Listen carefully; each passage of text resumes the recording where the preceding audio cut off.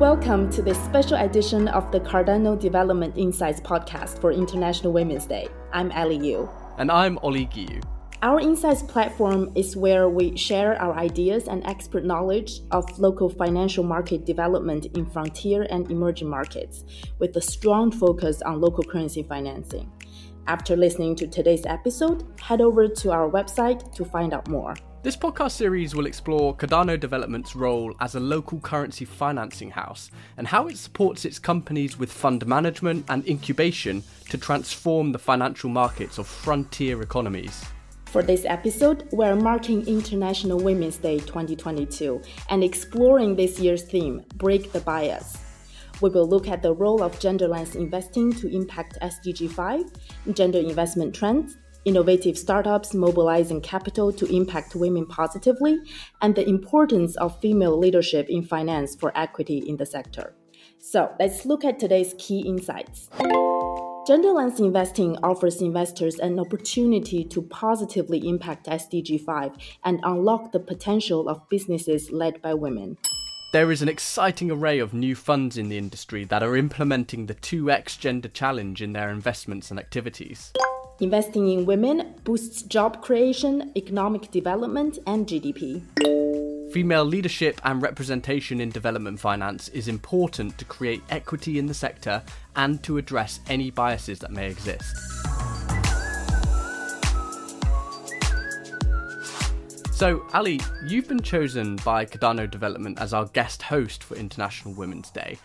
Can you tell us why this day is important to you and what it means to be a female leader in the development finance arena? Well, I've always had female role models in my life. I grew up in China watching my mother, who was a legislator, advocating for women's rights throughout her career. And when I was in college, I had the pleasure to attend a speech from feminist icon Justice Ruth Bader Ginsburg, and was so inspired that I read up on her story and all her cases on gender equality. And after I left school, I chose to work in development finance in the World Bank and now in TCX. And I found myself surrounded by brilliant and inspiring women from all over the world. So I think, to me, International Women's Day is both a celebration and a reminder. It celebrates the progress that we, women and men who advocate for women's rights, have made.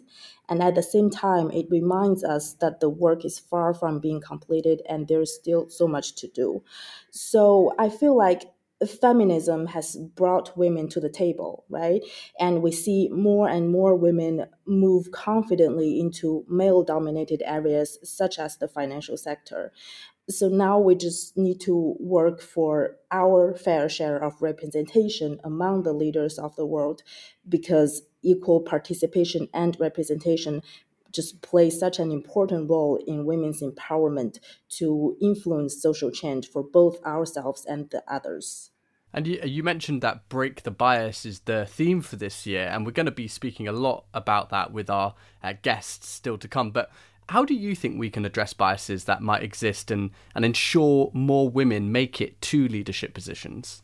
Well, definitely raise awareness through education or through creative initiatives like this podcast of the challenges that we face in the workplace, such as gender stereotypes, gender-based inequality and discrimination, just to name a few.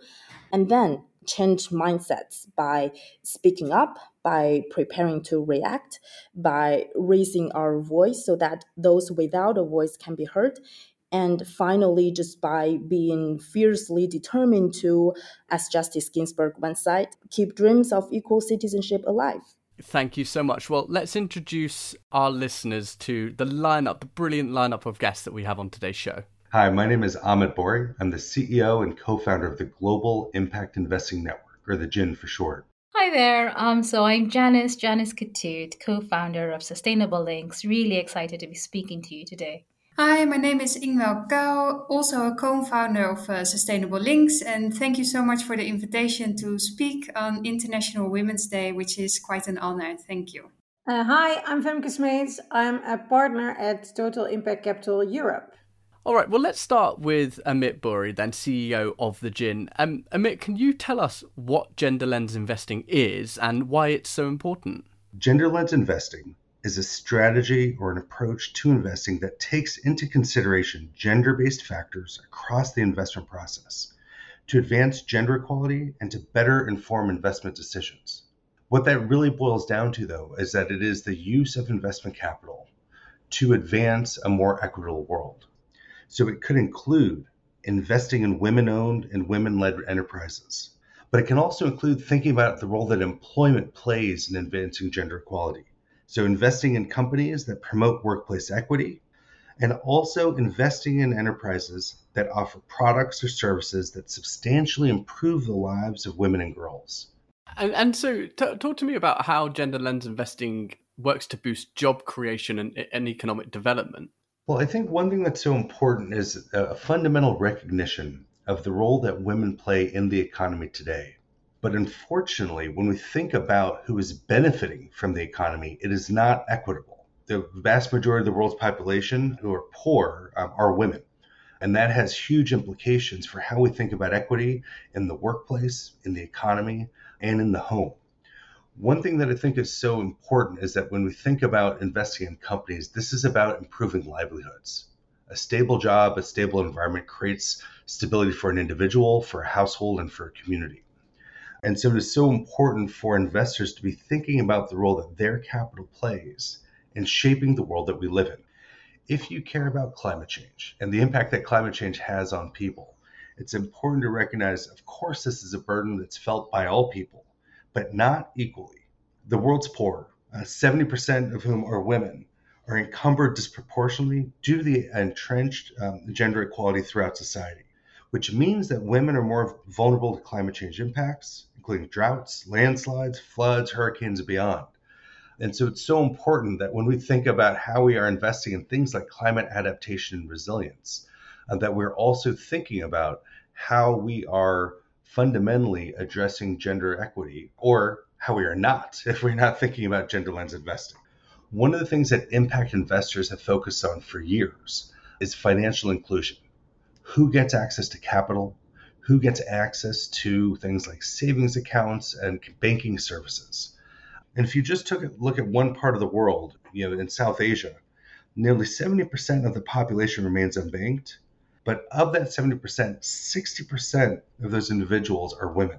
So it's so important that when we think about something like financial inclusion and the role it plays in economic opportunity, that we factor in a gender lens throughout the investment process and the decision-making process to ensure the fact that we are actually advancing gender equity while making investments in financial inclusion. How easy is it to do that? How do you implement a gender lens in investments? Well, on the one hand, it does require changing the way we think about investing. And I wouldn't say that that's easy. But the benefit for anyone who's listening to this session is that there's actually been a whole community of people around the world who've been doing a lot of great thinking on how to do this. And there are a tremendous amount of resources that are available. At my organization, the GIN, and you can look on our website at thegin.org, and GIN has two I's. We have a knowledge hub for gender lens investing, where we have a whole repository of information and resources that are available. They're free to access, and they include things that we've developed at our organization, but also things that our partners have developed as well. And what you'll see is that while to some, this may sound absolutely obvious, but also intimidating because it's different than the normal way we think about investing, which is all about kind of financial risk and return. I hope that anyone who's passionate about this issue of advancing gender equality throughout the world, who cares about Sustainable Development Goal 5 set out by the United Nations, recognizes the fact that your investments capital plays a role in either entrenching the current system with all the inequities that it has, or in advancing our progress towards a more equitable world.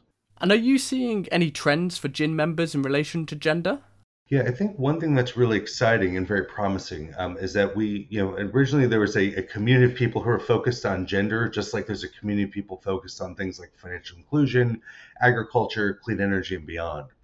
But one of the things that we've been helping to advance, along with many partners around the world, and why you hear the word lens in gender lens investing, is to not treat gender as something as one option, but rather to think about it as a lens you apply across all of your investments.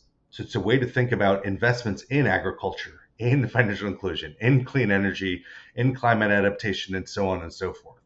Just taking one example of thinking about like the blue economy and people who are very focused on healthy oceans and marine ecosystems and the economy that they support, that has a profound impact because of the number of women who are involved in fisheries and seafood production and processing and related industries.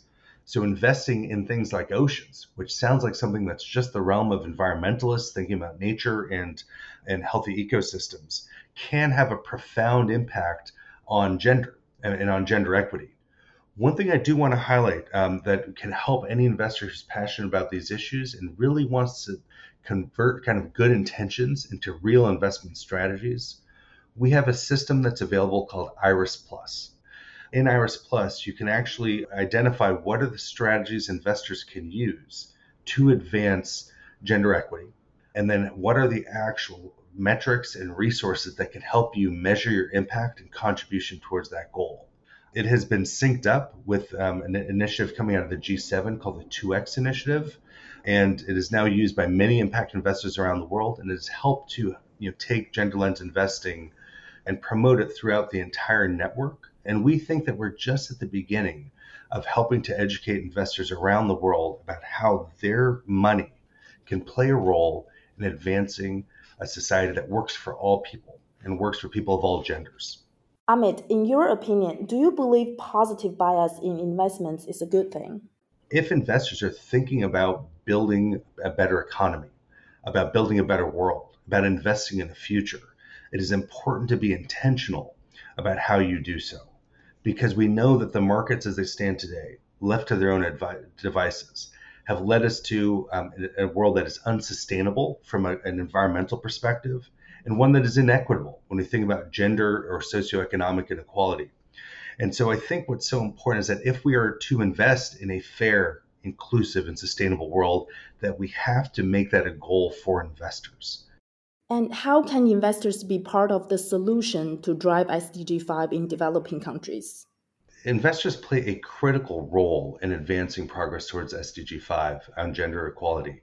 And I want to be clear, it's not just investors, it's all of society. And I think that's what's so powerful about the SDGs is that they are systemic. And if we want to have a world that has gender equality, we have to address all the issues throughout the entire system, whether that's the private sector, the public sector, the nonprofit and civil society, and just our culture. But I know that we cannot get there unless if we change the way that the world invests. And that's where impact investing, and in particular gender lens investing, plays such a critical role. Because investment capital drives a lot of behavior in the economy. And if we focus investment capital on just producing financial returns without thinking about equity or sustainability, we know what that looks like. And that's the world that we have today. Why impact investing is getting so much momentum and why our network is so engaged when it comes to gender lens investing is that there are now ways that we all know that you can actually address financial opportunity and financial progress and get good financial returns while advancing gender equity.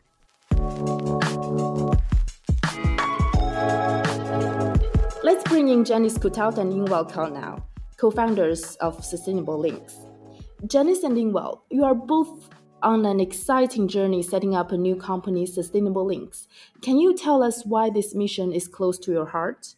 We're creating a platform called Sustainable Links because we see the opportunity to link global capital to local climate solutions. And why now? There's never been such a defining crisis of our time, and it's happening even more quickly than we feared. Yet in the global south, there's so little conversation in boardrooms or elsewhere about what climate change means at a local level. At a personal level, the decision to move to climate finance after a long career in leadership positions is motivated by two things. First, I always love a challenge, but more importantly, given the agricultural base in this part of the world, I genuinely worry about the future in a world that could mean crops that have thrived for centuries are struggling to survive, making livelihoods more precarious. And of course, the people who also feel it the most are the poor and the vulnerable, which can then directly feed into political unrest and violence. The even more scarier fact is that they say 90% of disasters are now classed as weather and climate related, which has a huge cost every year, with estimates of up to 26 million people pushed into poverty as a result. The only way to try and change this narrative is a full scale transformation across all aspects of society. This means how we farm needs to change, how we manufacture has to change, how we live will change, and even how we move from point A to point B. And that's going to require funding. So I guess this is really important to me because it affects me, my family, my friends, and my community. And I want to be able to do something about it. And Ingwell, what's your take on this question? Sustainable Links is a local platform presented by Janice, myself, and two other senior entrepreneurial and skilled women. We all have a track record in driving innovative finance solutions that support climate actions and gender equity. We are passionate about making a difference. Throughout our careers, we've come to realize that finance can leverage relationships. It can lower or mitigate risks, and it plays a catalytic role to create impactful change. We have always worked to understand, explore, and strategize how the private sector or private sector led initiatives can contribute to international development, including combating climate change and gender empowerment.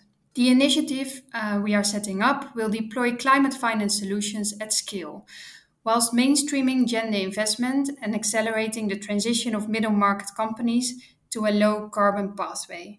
This means that we will provide sustainable linked loans to middle market companies in emerging Africa. We will use technical assistance funds to support companies with climate and gender assessments. The sustainability linked loans provide an incentive to companies to transition towards net zero, as well as delivering on gender impact targets. This will ultimately protect livelihoods and sustain stable, productive jobs, exactly as what Janice was referring to. We want to connect the global dialogue on climate and gender to local realities and contexts. And we will do our best to apply international best practice on climate and gender reporting to local companies. You asked, is it close to your heart? So, why do we want to do it? Janice and I are based in Nairobi and have worked extensively in emerging markets. Climate change is real and we see the effects of it. For example, the rains are less predictable, causing extreme floodings or drought. This is threatening the lives of many people in East Africa. We read it in the newspaper every day. So, scaling climate smart technologies that help balance supply and demand and improve inclusive food distribution can improve stability of climate vulnerable commodity markets and lessen the disproportionate impacts of high prices. And that affects women, ourselves, everybody. And this is why we want to set up Sustainable Links. So, how will Sustainable Links implement gender smart climate finance opportunities? So, the first gap we'd like to fill at Sustainable Links is what we've called the Middle Market Climate Finance Fund, which will provide climate finance with a holistic approach, addressing both mitigation and adaptation needs, essentially helping companies that are no longer SMEs in the strict sense, as that is, they've not really graduated to becoming large corporates, but at the same time, they're above the definition of SMEs in their respective countries. These companies have a critical role to play in the race to net zero. The pandemic was a reminder of the importance of having a thriving business ecosystem, and a lot of these companies would like to support are a source of stable, productive, and dignified jobs. Yet these companies have a limited appreciation of both the climate opportunities or climate risks and vulnerabilities that they face as a result of climate change. In addition, we see an amazing opportunity to link climate to gender. This is only natural given the four founding members of Sustainable Links are all women. We think we should do our part to support and empower women as employees and or as business owners. There's still an opportunity for improvement in the credit gap for women-owned and women-run businesses as well. And this normally is because of financial barriers, for example, a lack of collateral. But there are also non-financial barriers like the social and the cultural norms underlying gender biases. Even by simply promoting diversity of thought, raising the visibility of success stories that can inspire others, we will be making a contribution.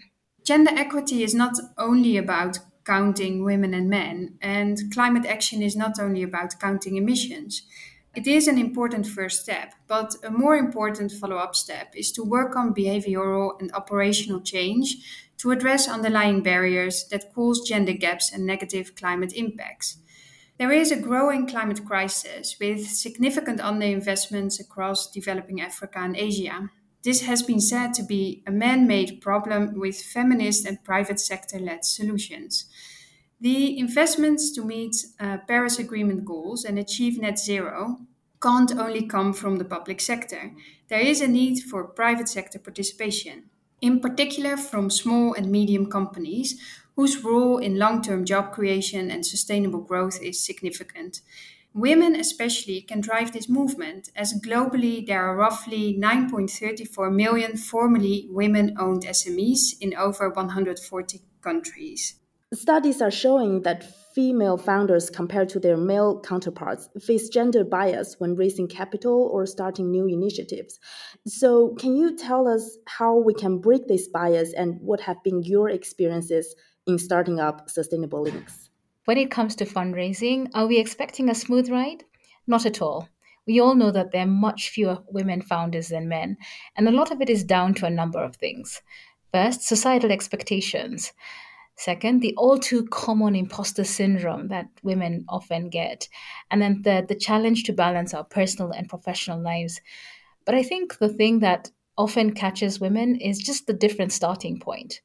Either we'll have less capital or we'll have smaller business networks. As women, we typically have shied away from networking opportunities, either due to family reasons or just wanting to be, quote unquote, the good girl.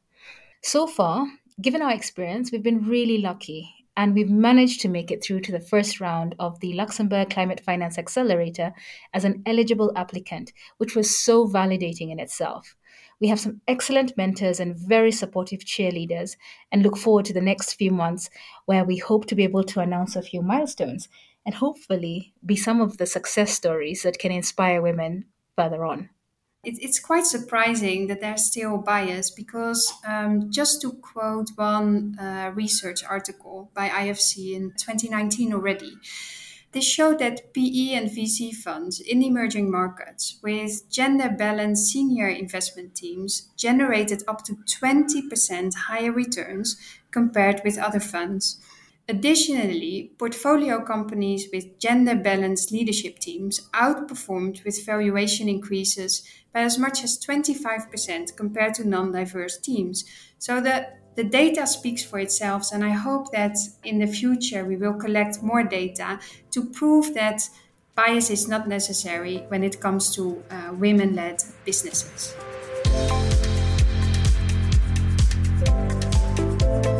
And finally, we have Femke Smeets, partner at Total Impact Capital. Now, Femke, you've worked alongside a dedicated team that's setting up a new fund called Nyala Venture, which has a priority for gender lens investing. Can you tell us a bit about the fund and how it's going to impact women positively? The fund was actually originated a couple of years ago, in the early days of the COVID crisis, when we realized that many small and growing businesses, SGBs as we call them, were suffering and were almost going bankrupt because they had major liquidity issues because of the lockdowns. So we felt that we needed to do something about that. And as SMEs or SGBs, as we call them, already disproportionately struggle to access financing. And this was sort of coming on top of all of that. We realized that we had to do something about it. And we saw that as banks don't finance them, there are local capital providers, which are often led by women who really understand the issues and the development challenges and the growth challenges, but also the opportunities of SMEs. So we realized that those were the ones that we needed to target because they understand the real needs of SMEs. And as SMEs make up 90% of the economies of many African countries, and many of them are women-led, we felt like by really supporting local capital providers and providing them the financing they need, the capital they need, we're actually really helping women-led SMEs in the best way we can. And how does Nyala and other companies you've worked with enable a gender focus in every investment and project? Well, we check the local capital providers that are in our pipeline on whether they meet 2X criteria and also whether they have a gender policy in place.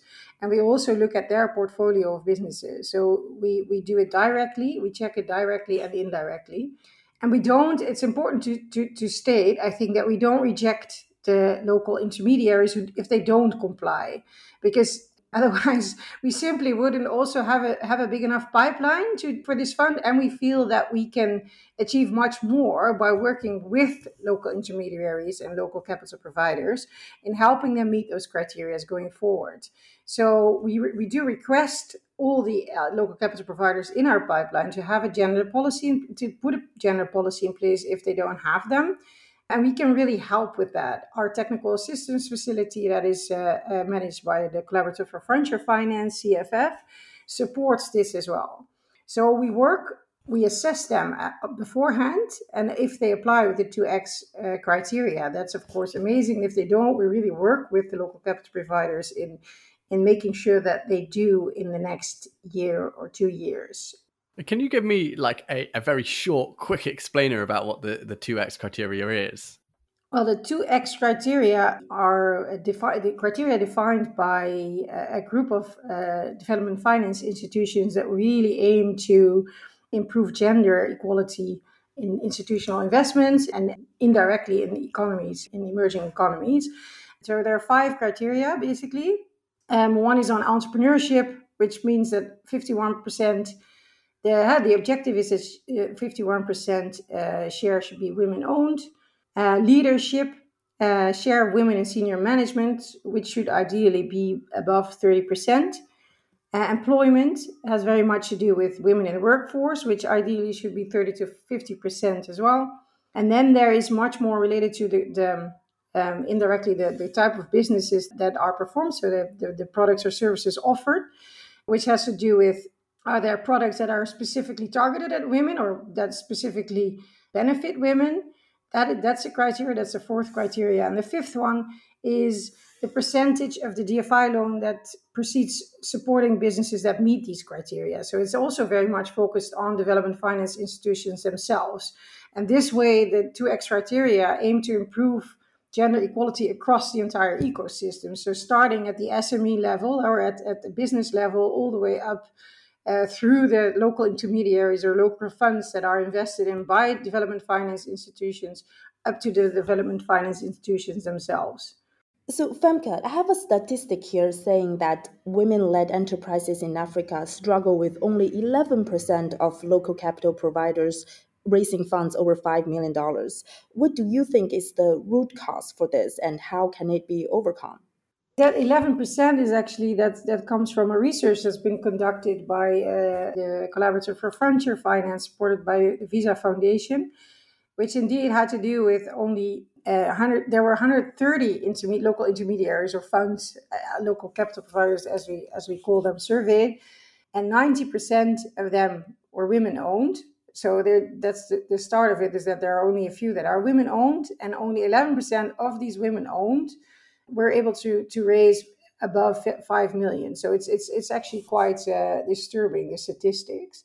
And of course, part of it is factual, and part of it is also subtle, the root cause of it. So there's a systemic bias in the system against women managers and businesses that provide products and services targeted to women consumers. But it's also about having, and it's not just about gender, it's also about race, it's about intersectionality, having homogeneous people who are making decisions, often white males, but it can also be other homogeneous groups, have a certain perspective when they take decisions. And the only way we can solve that is by making this much more heterogeneous, because otherwise it's never going to change. And I think that has very much to do with the root causes of having a narrow mind and a narrow focus, because it's the same group of people who have the same perspectives. So it's really about biases, right, that need to be changed. And they can only be changed if the percentage of women in boards, in management positions, in the workforce is increased, because that will change perspectives and will reduce these biases. Nyala Venture really aims to do things differently, because we see that how SMEs and SGBs, which are often women-led, are financed is not through funds, because everyone is searching, right? Everyone is struggling to access financing. So often these local intermediaries, local capital providers, find creative solutions to that. So they find creative ways of financing these SMEs. So, for example, they're more like warehousing facilities than they are funds. So they can work with revenue sharing options, for example, and not just debt structures.